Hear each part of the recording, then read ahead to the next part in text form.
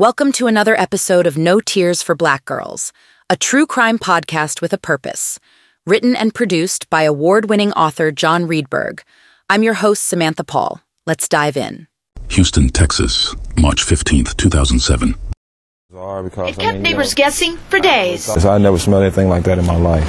The smoke and odor coming out of the now boarded-up apartment 224 was a mystery. Until now. I never thought that, something like this could happen so close to home. I guess everyone does, but then, you realize, you never know who your neighbors are. March 2007 saw a college freshman returning home for spring break, only to not finish it. This was the last night of Tynesha Stewart's life. In the early morning of the 15th, her volatile relationship with her ex-boyfriend, Timothy Wayne Shepard, erupted into an argument that would prove fatal. All evidence suggested he was the last to see her alive. So when police searched his Red Oak Place apartment, they braced themselves for something ominous. The mystery of her disappearance began on the morning of March 15th. Tynesha left her friend's place without her phone, never to be seen again by those near her. As 5 days passed in silence, police asked Shepard to comply with the search. What they found sent chills down their spine. Blood splatters on the light switch, edges of the tub, and base of the toilet.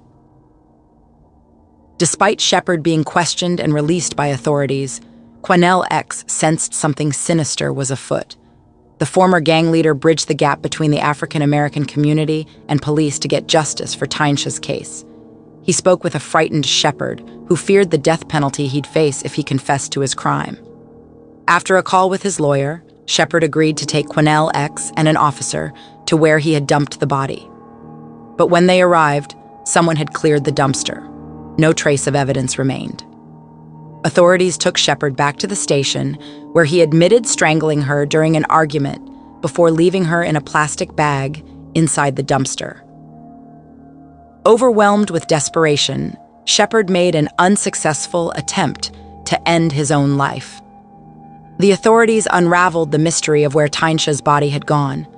With every morsel of evidence, the truth became more apparent and more sinister. Shepard had brought her body to his balcony, and with 2 barbecues, one of his neighbors started a gruesome ritual of dismemberment and burning.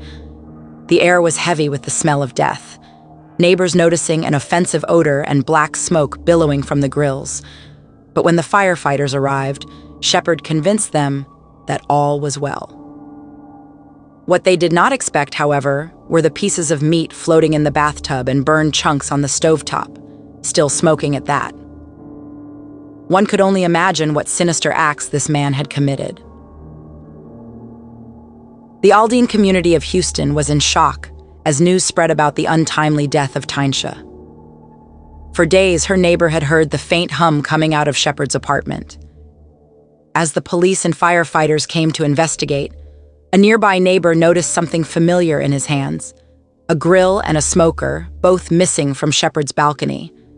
When the police searched his disposal system, they found fragments of bone and tooth enamel, human. More burned bones with cuts lay beneath his patio, but too small or charred to yield DNA. At his trial, they revealed he had strangled Tynesha after she attacked him with a knife.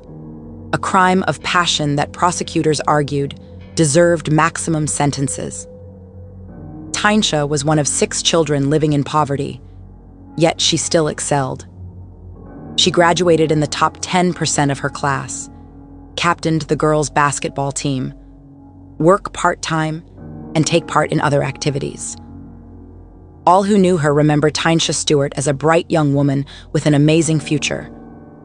Despite being a murder victim, those whose hearts Tynesha Stewart touched and who were inspired by her keep her light alive. Love us? Leave us a positive review or rating. Follow No Tears for Black Girls on social media and No Tears for BG on Twitter. Be blessed. Be loved. Stay safe.